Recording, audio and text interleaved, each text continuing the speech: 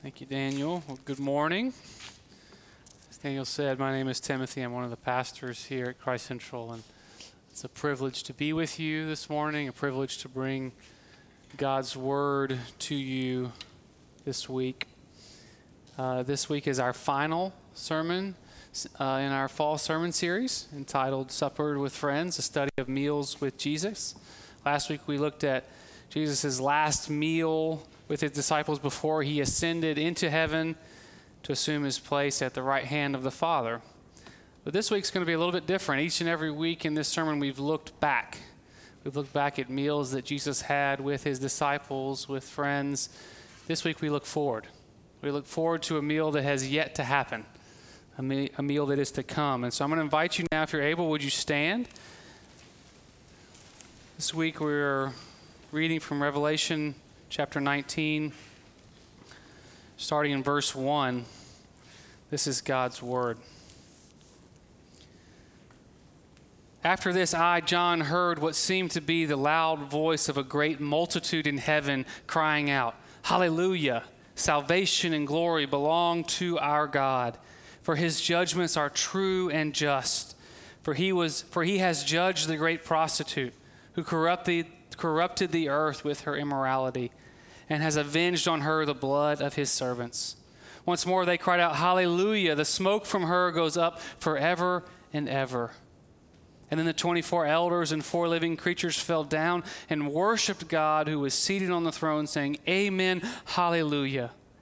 And from the throne came a voice saying, "Praise our God, all you his servants, you who fear him, small and great." Then I heard what seemed to be the voice of a great multitude, like the roar of many waters, like the sound of mighty peals of thunder, crying out, "Hallelujah, for the Lord our God, the Almighty reigns. Let us rejoice and exalt and give him the glory, for the marriage of the Lamb has come, and his bride has made herself ready. It was granted her to clothe herself with fine linen, bright and pure. For the fine linen is the righteous deeds of the saints." And the angel said to me, "Write this, blessed are those who are invited to the marriage supper of the Lamb." And he said to me, "These words are the true words of God." The prophet Isaiah says, "The grass withers and the flowers fade, but God's word endures forever." Would you pray with me? Father, we thank you for your word. It is the true words of you, God.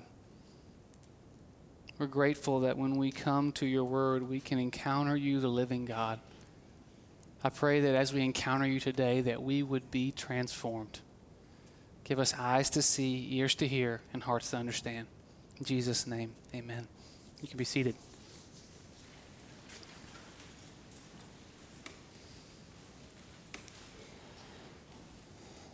As I just mentioned, our text this morning speaks of a meal that is yet to come. But it's no ordinary meal. This is a feast, a wedding feast. It's actually the most glorious wedding feast of all time.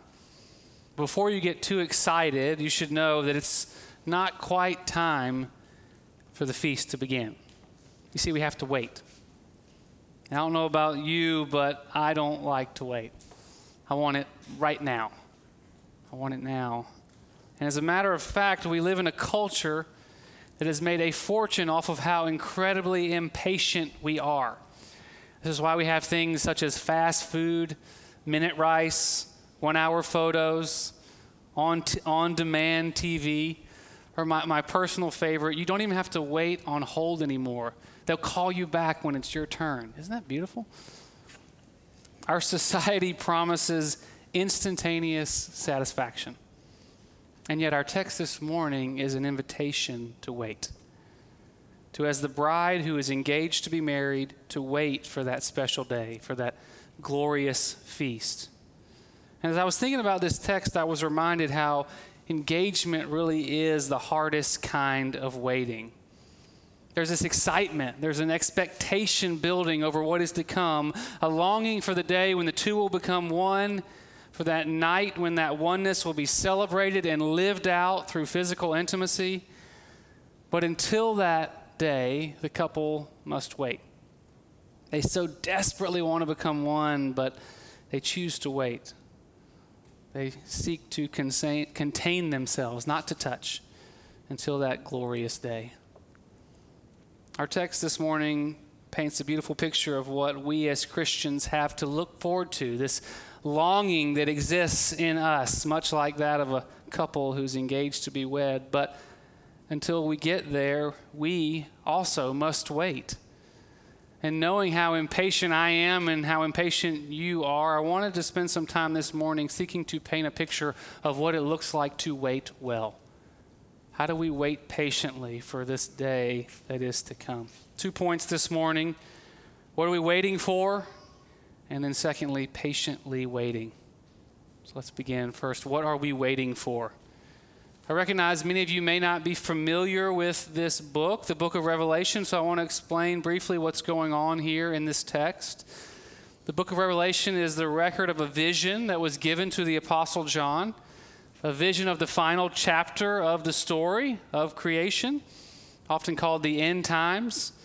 At the heart of this vision is the portrayal of Jesus Christ coming back to earth and setting to right all that has gone wrong as a result of Satan and sin entering the world. And chapter 19 is the text that follows Jesus' completion of this task. Chapter 18, Jesus defeats the great prostitute once and for all. He has dealt the final blow to Satan and his followers and puts an end to all the evil, all the injustice, all the ugliness in the world. And then chapter 19 comes, and as a result of this great victory, a celebration is beginning in heaven. Verse 1, a great multitude in heaven is crying out. And then what we see in verse 4 is that the heavenly beings, the 24 elders, 4 living creatures, are so moved by this great victory that they're compelled to fall on their faces and worship because God has finally done it. He has defeated Satan once and for all, and he is worthy of all glory and all honor and all praise. And then in verse 5, the 24 invite all of God's servants to join in this celebration. The text says, "Praise our God, all you his servants, you who fear him, small and great." And all the saints who have gone before join in, and John describes the noise as deafening.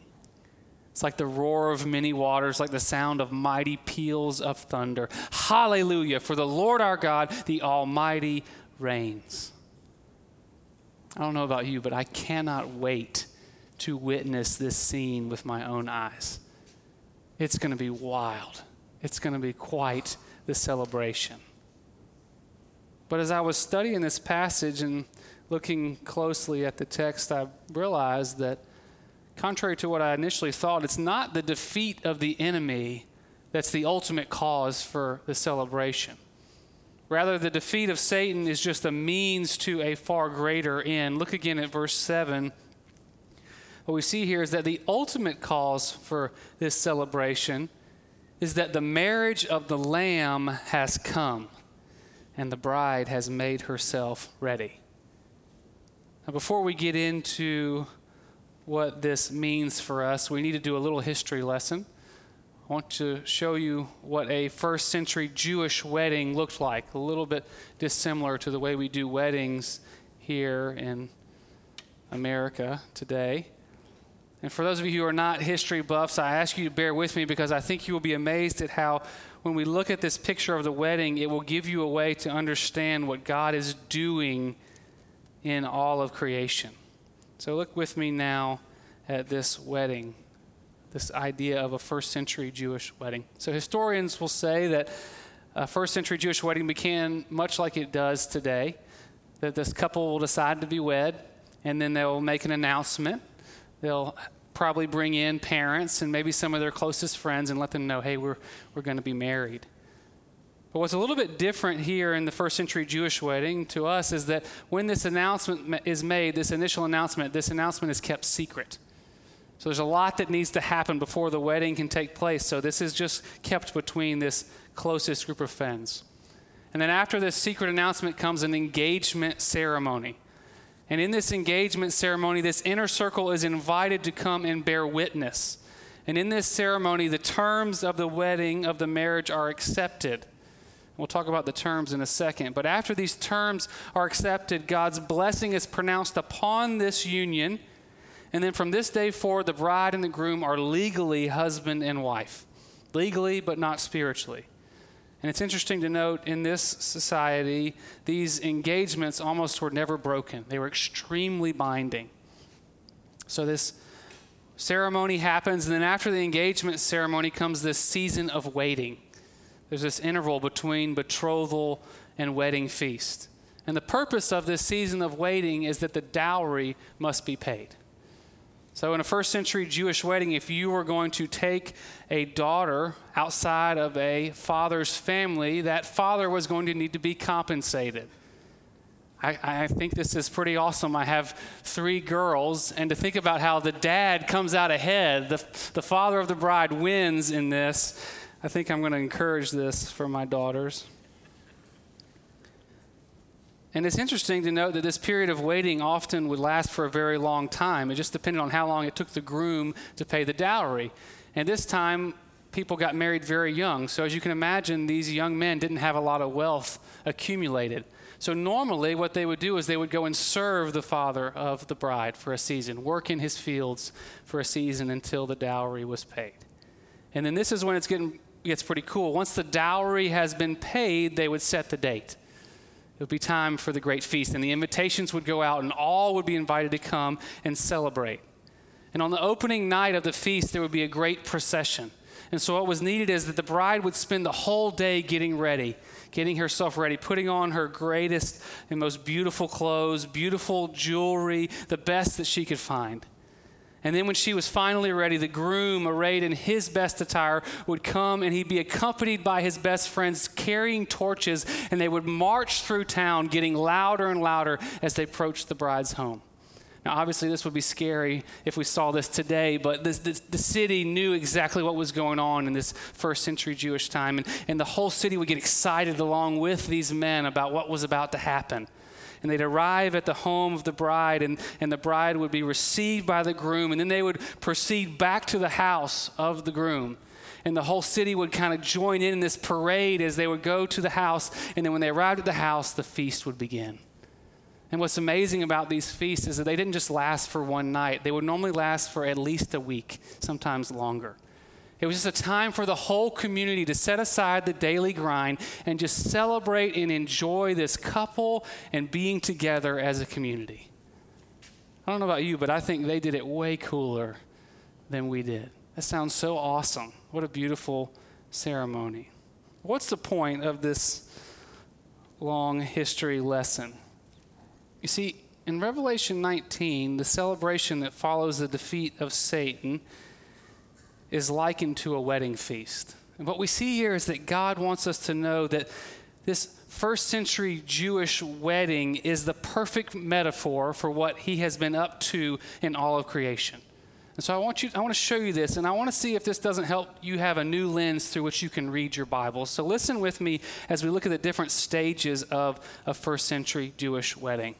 Think about that first announcement. First century Jewish wedding, only the closest of kin are let in on the secret. Is this not the story of the Old Testament? What we see over and over and again in the Old Testament is that God is whispering through the prophets to his people, something big is about to happen. Something really exciting is coming. Get ready.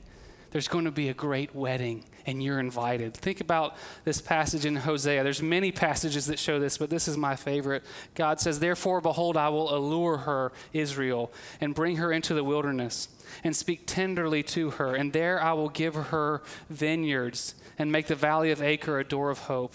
And there she shall answer as in the days of her youth, as at the time when she came out of the land of Egypt. And in that day, declares the Lord, you will call me my husband." This first announcement comes, and it's leaked out to a few select people, God's inner circle, and they begin to get excited. And then comes the engagement ceremony. And if you think about it, the engagement ceremony is exactly like a covenant ceremony that we see in the Old Testament. Think about Genesis 17. So the text says, when Abram was 99 years old, the Lord appeared to Abram and said to him, I am God Almighty, walk before me and be blameless, that I may make my covenant between me and you and may multiply you greatly. And then verse 7, and I will establish my covenant between me and you and your offspring after you throughout their generations for an everlasting covenant to be God to you and to your offspring after you. Sounds like a wedding vow. This is that covenant, that ceremony where a commitment is being made between God and Israel. He's promising eternal union, not just with Abram, but with all of his offspring after him throughout their generations. And so this announcement has been made, and then the covenant happens where God and Israel become engaged to be wed. But what's next? The dowry has to be paid. Who's going to pay for this wedding? And we remember that the father waits for the dowry to be paid. And this is the tension throughout the entire Old Testament. Israel is waiting with bated breath for the groom to come and pay the debt so that the wedding can begin. And we know the story. In glorious fashion, the groom comes down at last, and he pays the dowry with his blood on the cross so that Israel can now finally be wed to him.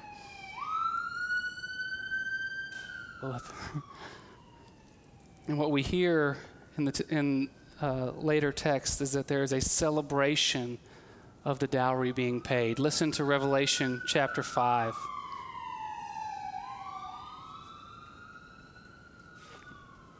I'll take it. God, we pray for whoever is hurting right now, and pray for the paramedics as they go and care for them. God, would you protect them? And we thank you for the men and women who serve in that way. In Jesus' name, amen.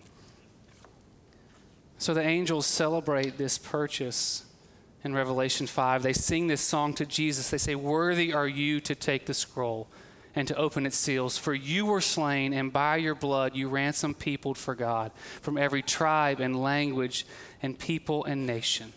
Hallelujah. The dowry has been paid, which means according to the first century Jewish customs, we now enter into this time of waiting. But what are we waiting for? If you remember, we're waiting for that glorious procession. We're waiting for the groom's second coming, for the groom to come with his entourage to take us to the party, which is what is prophesied in Matthew 25, verse 31. It says, "When the Son of Man comes in his glory and all the angels with him, then he will sit on his glorious throne." And that's what Revelation 19 is talking about. That is what we are waiting for. We're waiting for that feast. We're waiting for this great party. And church, don't miss this. The feast is the goal. It's the end for which everything is working towards. As one commentator says, it's the goal and purpose of that ever-increasing intimacy, union, fellowship, and communion between the Redeemer and the redeemed. Everything is working towards, moving towards, driving towards this great and glorious feast. Listen to how Tim Chester says it. All creation, redemption, mission actually exists for this, that we might eat together in the presence of God. Creation, redemption, and mission all exist so that this meal can take place. God created the world so that we might eat with him.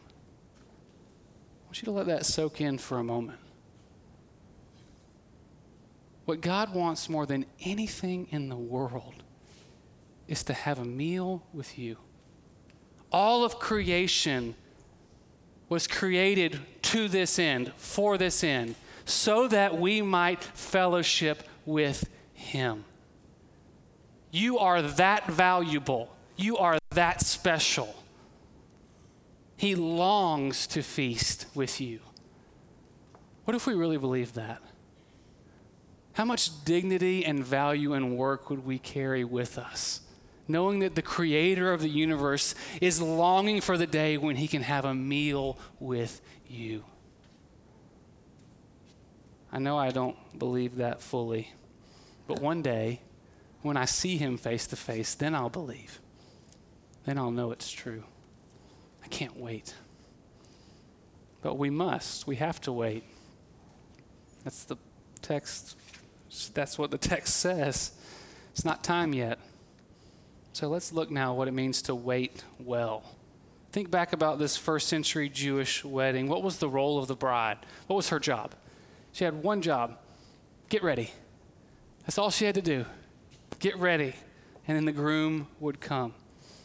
Before I talk about readiness, I want to make sure that we're clear on who the bride is. What the scriptures reveal, Ephesians 5, 2 Corinthians 11, is that the bride is the church.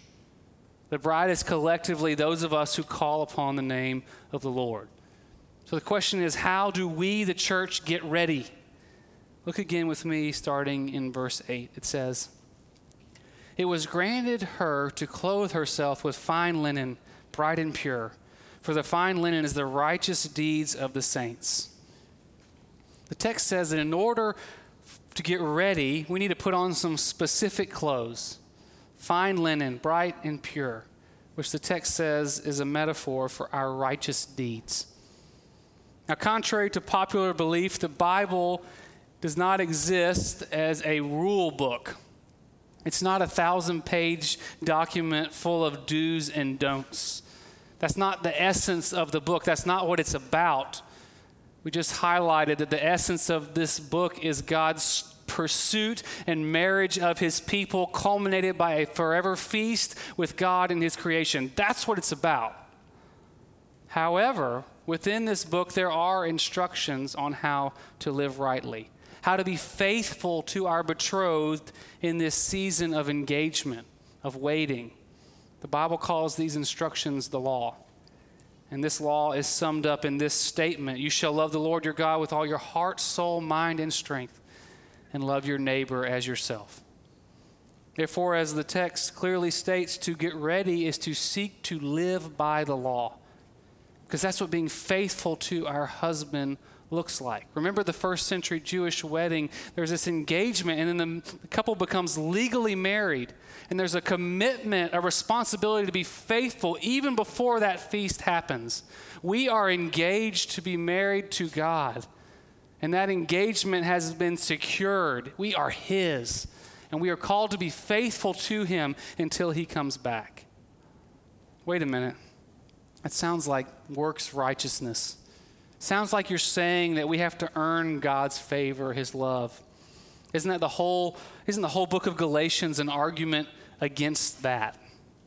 And you would be right to make that objection, which brings us back to the text, verse 8. Listen to what the angels say.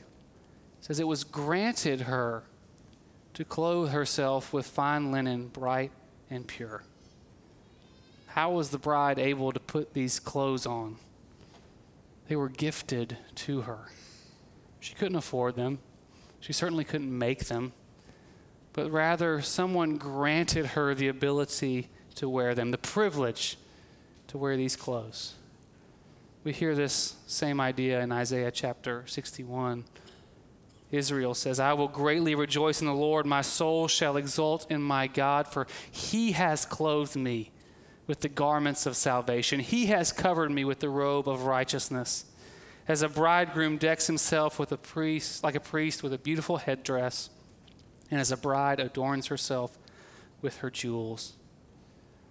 What we see here, and this is so important, is that our clothes, our righteous deeds, are a gift from God. You may have heard the phrase before that as Christians we are clothed in the righteousness of Christ. That's what these texts are talking about, that God has accepted Jesus' sacrifice on our behalf, that on the cross Jesus covered our sins, our sinful deeds with his own righteousness, and we now wear his righteousness. Therefore, good news, when God looks at us, he sees us clothed in the righteousness of Christ. Those are the garments that we wear. His performance, not ours. That is truly good news. Wait a minute. That doesn't make any sense. Is our wedding dress something that we put on by obeying the law? Or is it something that's totally foreign to us, that is gifted to us as a result of work not done by us? And the answer is yes. It's both. I realize that that's hard for my Western mind, your Western mind, to understand these concepts of both and. We Westerners like either or, black and white. But the text, and does this often in here, seems to argue that it's both. I love how one commentator engages this tension. He says, This does not deny the doctrine of justification, that we are made right with God based on the righteous obedience of Christ, that he has done it, but suggests that a transformed life is the proper response by the justified to the call of the heavenly bridegroom. Or this is how Paul says it in Philippians 2. He says, "Therefore, my beloved, as you have always obeyed, so now, not only as in my presence, but much more in my absence, work out your salvation with fear and trembling. For it is God who works in you, both to will and to work for his good pleasure." So what does that mean? Make it plain, Pastor. How do we get ready? How do we put on this wedding dress? It means that we must labor to be faithful, to love the Lord our God with all our heart, soul, mind, and strength, to love our neighbor as ourselves. This is what it looks like to wait well, to get ready. And the good news for you and I is that God has gifted us the garments. He is empowering us to do that. Through the power of his Spirit, he is empowering us to grow more and more in his likeness until he comes back and the feast begins. It's his strength, that not ours, that enables us to wait well. It's so hard to wait, isn't it? This past weekend, I was away with some friends, and we were staying in the same house together. And one evening, we were hanging out and chatting and enjoying being together, and kind of forgot about dinner. All of a sudden, it's time to eat. We realized it was 7 o'clock, and we haven't eaten anything. So we rushed to get ready and hurried out the door, and we arrived at the restaurant, and you could tell everyone was a little bit agitated. We call this hangry in my house. A little bit hungry, a little bit angry. You know what saved us? Chips, dips, and pickles, and some barbecue nachos. Some appetizers. We got to the restaurant, and we were hungry. It was almost unbearable, but thankfully the restaurant offered us a little taste of what was to come. Church, we are right now in this season of waiting. Christ has promised himself to us. We are engaged to be wed, but we have to wait until it's time for the great wedding feast. And sometimes the waiting is too much. It's so hard. Come, Lord Jesus, come now. And yet God has graciously given us appetizers for us to enjoy while we wait. And so I want to conclude with some practical application. I want to point you to 2 places where you can get some good apps. Okay? There's 2 places that are good places for us as Christians to find good appetizers: our Christ table and your table.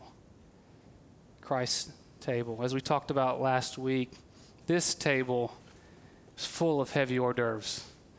This meal is really, really good. And it's offered to you week in and week out. And Christ promises to meet you here and fill you up. And so we need to allow that hunger, that longing to bring us here. And we get a foretaste of what is to come. But it's not just this table that God has given us. As we bring this series to a close, I want to encourage you also to look to your own table. The table at your house is a place to enjoy appetizers. Because each and every one of you and each and every person who lives in our beautiful city is created in the image of God. And so what that means is that when we fellowship together, we encounter the Creator. Every time we spend time together, we get to see and experience God.